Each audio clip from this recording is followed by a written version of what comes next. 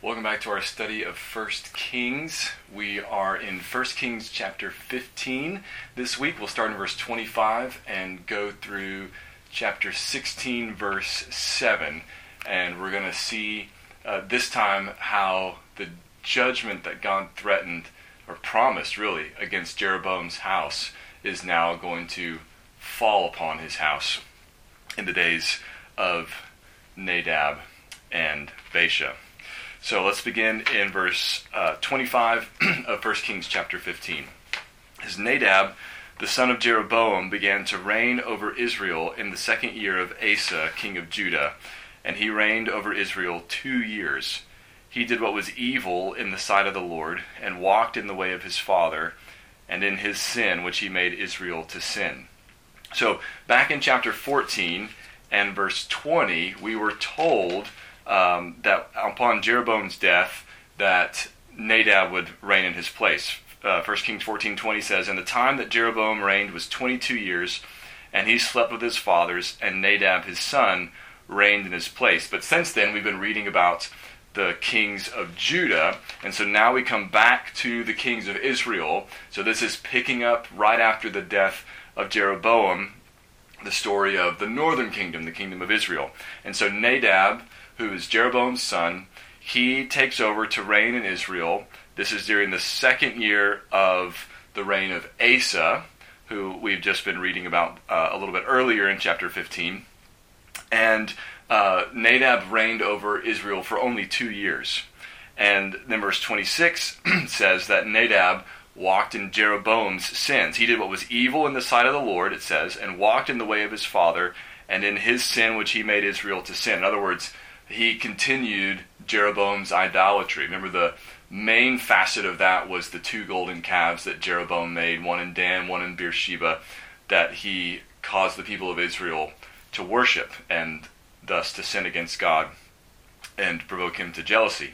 So Nadab is no better than Jeroboam. He walks in the same sins as Jeroboam. So we can imagine that things are not going to go well for Nadab. And verse 27 says, Baasha, or Baasha, however you want to say it, the son of Ahijah of the house of Issachar, conspired against him.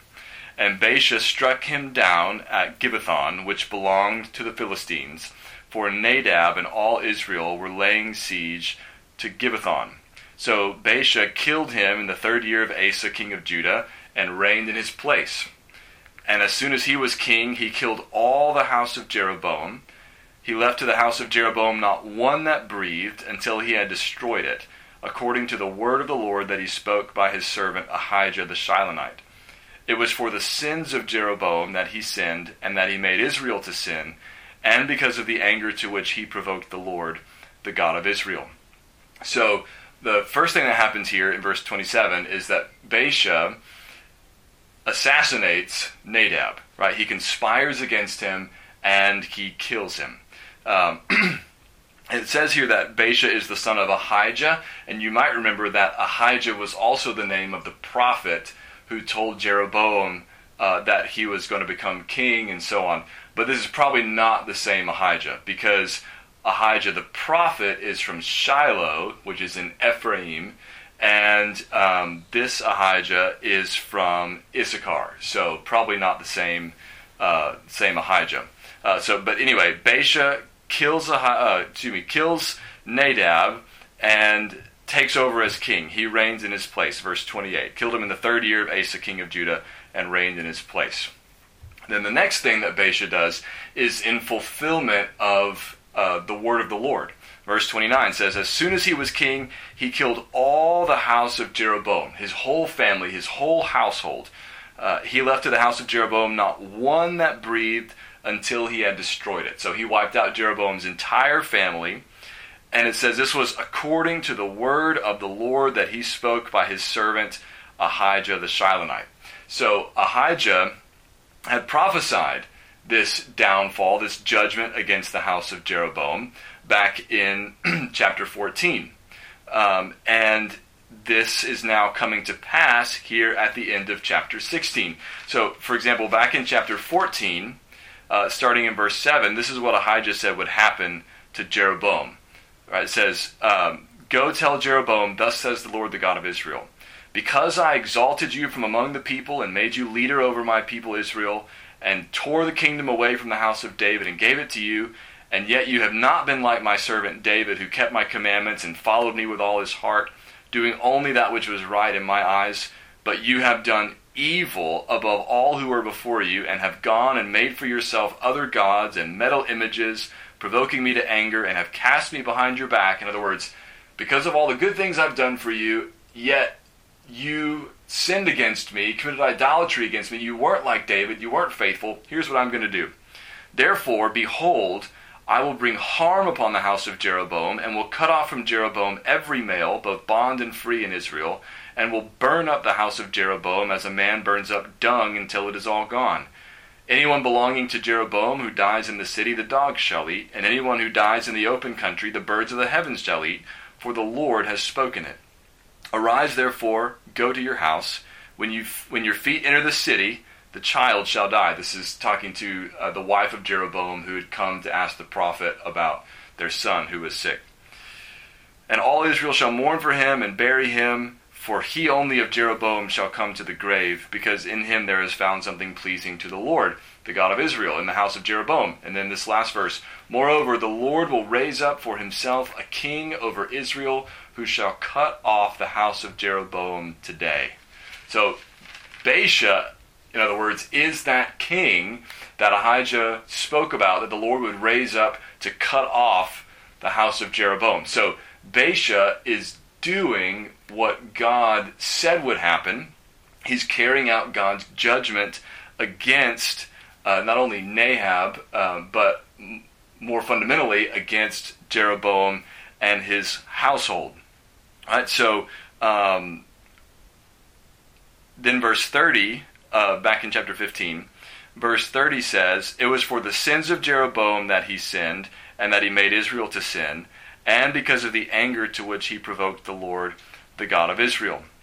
So there's nothing explicit there, right, about it being judgment against Nadab, though that's probably not wrong to say, because Nadab was also committing idolatry. But the judgment, again, fundamentally is against the house of Jeroboam, though Nadab was worthy of it as well, because he walked in his father's sins.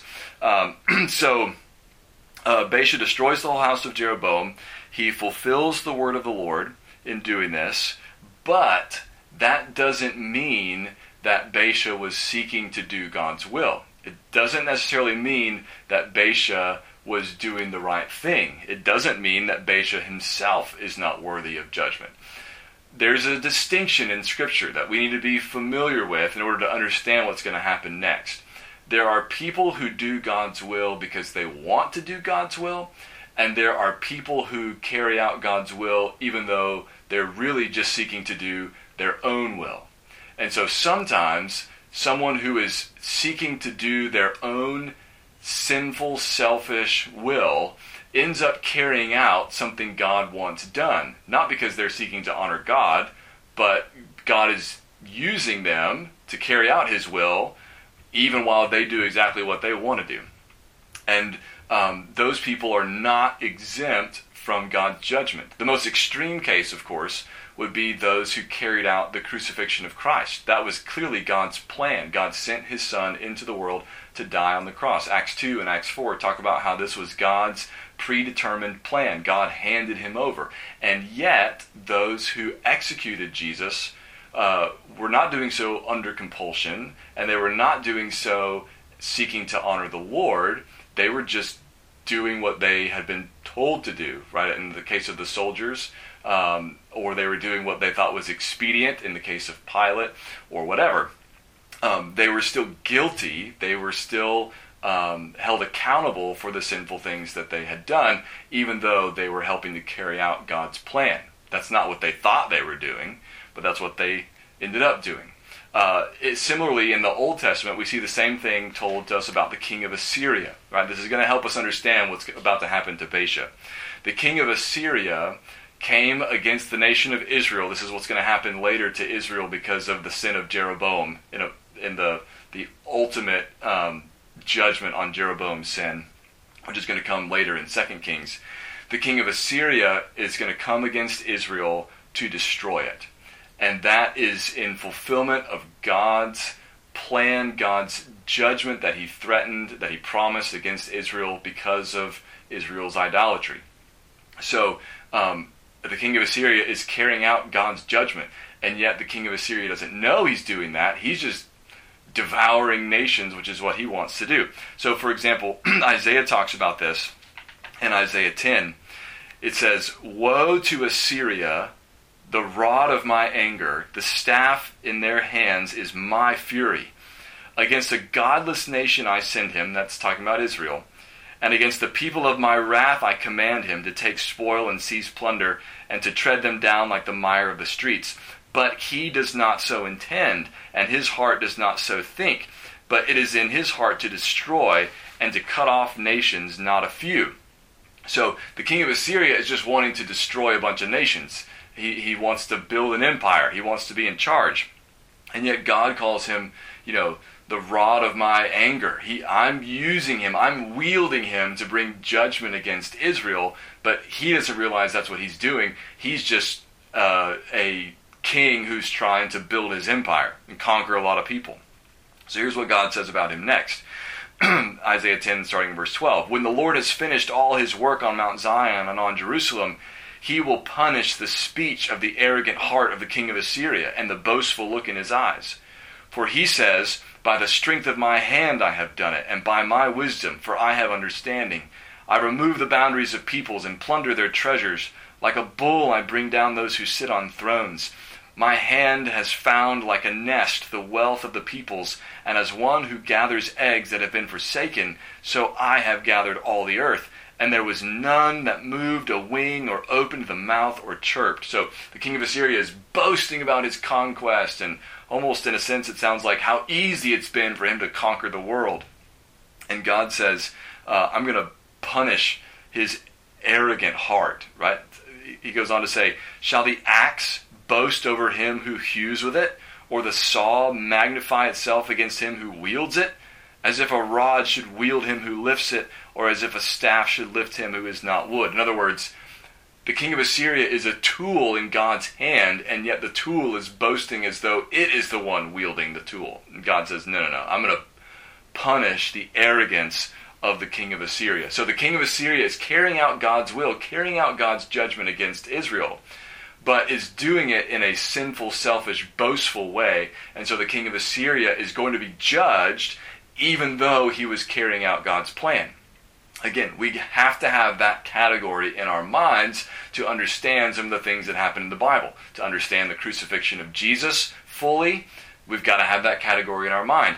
To understand what goes on with the king of Assyria, we've got to have that category in our mind. And to understand what's going to happen now to Baasha, the king of Israel, we need to have that category in our mind. So here's what happens next. So we wrap up the story of Nadab. It says, "Now the rest of the acts of Nadab and all that he did, are they not written in the book of the Chronicles of the kings of Israel?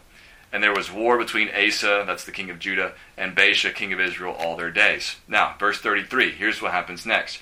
"In the 3rd year of Asa, king of Judah, Baasha, the son of Ahijah, began to reign over all Israel at Tirzah, and he reigned 24 years. A pretty long reign. He did what was evil in the sight of the Lord and walked in the way of Jeroboam and in his sin which he made Israel to sin." So now Baasha is not any better of a king than Jeroboam was. He's not any better of a king than Nadab was. They both have followed in the sins of Jeroboam, who was the first king over the 10 tribes of Israel. So here's what happens now. Verse 1 of chapter 16. "And the word of the Lord came to Jehu, the son of Hanani, against Baasha, saying, Since I exalted you out of the dust and made you leader over my people Israel, and you have walked in the way of Jeroboam and have made my people Israel to sin, provoking me to anger with their sins, behold, I will utterly sweep away Baasha and his house, and I will make your house like the house of Jeroboam, the son of Nebat. Anyone belonging to Baasha who dies in the city, the dogs shall eat, and anyone of his who dies in the field, the birds of the heavens shall eat." Now that should sound pretty familiar. Not only is Baasha going to experience the same judgment that Jeroboam experienced, but we're even told about the judgment he's going to experience in pretty much the same words, the same terms as Jeroboam was told about the judgment that would come on his house. Right? So Jehu has the word of the Lord come to him against Baasha, and he pronounces it, right? And Baasha's house is going to be destroyed. Not just Baasha himself, but his whole house is going to be destroyed, just like Jeroboam's was. But notice this, verse 2 says, "Since I exalted you out of the dust and made you leader over my people of Israel, and you have walked in the way of Jeroboam and have made my people Israel to sin." So I made you king from nothing, and this is how you repay me. That's the same thing that God said to Jeroboam through the prophet Ahijah back in chapter 14, verse 7. "Go tell Jeroboam, thus says the Lord, the God of Israel, because I exalted you from among the people and made you leader over my people Israel," and so on and so on. It's the same warning, the same threat here, right? This is what I did for you, and yet look how you have repaid me. And then in verse 4 here, it says, "Anyone belonging to Baasha who dies in the city, the dog shall eat, and anyone who dies in the field, the birds of the heavens shall eat." Same thing is said about Jeroboam's household in 1 Kings 14:11. "Anyone belonging to Jeroboam who dies in the city, the dogs shall eat, and anyone who dies in the open country, the birds of the heavens shall eat, for the Lord has spoken it." So Baasha walked in the same sins as Jeroboam, and his household is going to experience the same judgment as Jeroboam. Right? So here's how we wrap up, verses 5 to 7. It says, "Now the rest of the acts of Baasha and what he did and his might, are they not written in the book of the Chronicles of the kings of Israel? And Baasha slept with his fathers and was buried at Tirzah, and Elah his son reigned in his place. Moreover, the word of the Lord came by the prophet Jehu, the son of Hanani, against Baasha and his house, both because of all the evil that he did in the sight of the Lord, provoking him to anger with the work of his hands, in being like the house of Jeroboam, and also because he destroyed it." All right, so this is what we were talking about earlier. This word of judgment comes against Baasha and his house. First of all, verse 7 says, because of all the evil that he did in the sight of the Lord, provoking him to anger with the work of his hands, in being like the house of Jeroboam. In other words, the first reason the judgment of God is going to come upon Baasha and his whole house is because he sinned like Jeroboam sinned. He's going to experience the same kind of judgment Jeroboam's house experienced because he sinned in the same way. He led the people of Israel into idolatry. That's the first reason. But here's the second reason.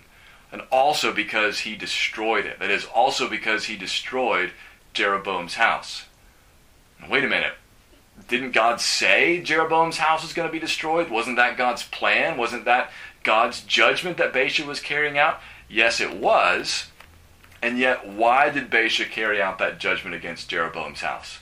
Because he was zealous for the honor of the Lord? Because he wanted to punish the idolaters? No, of course not. He's committing the same kind of idolatry that Jeroboam was.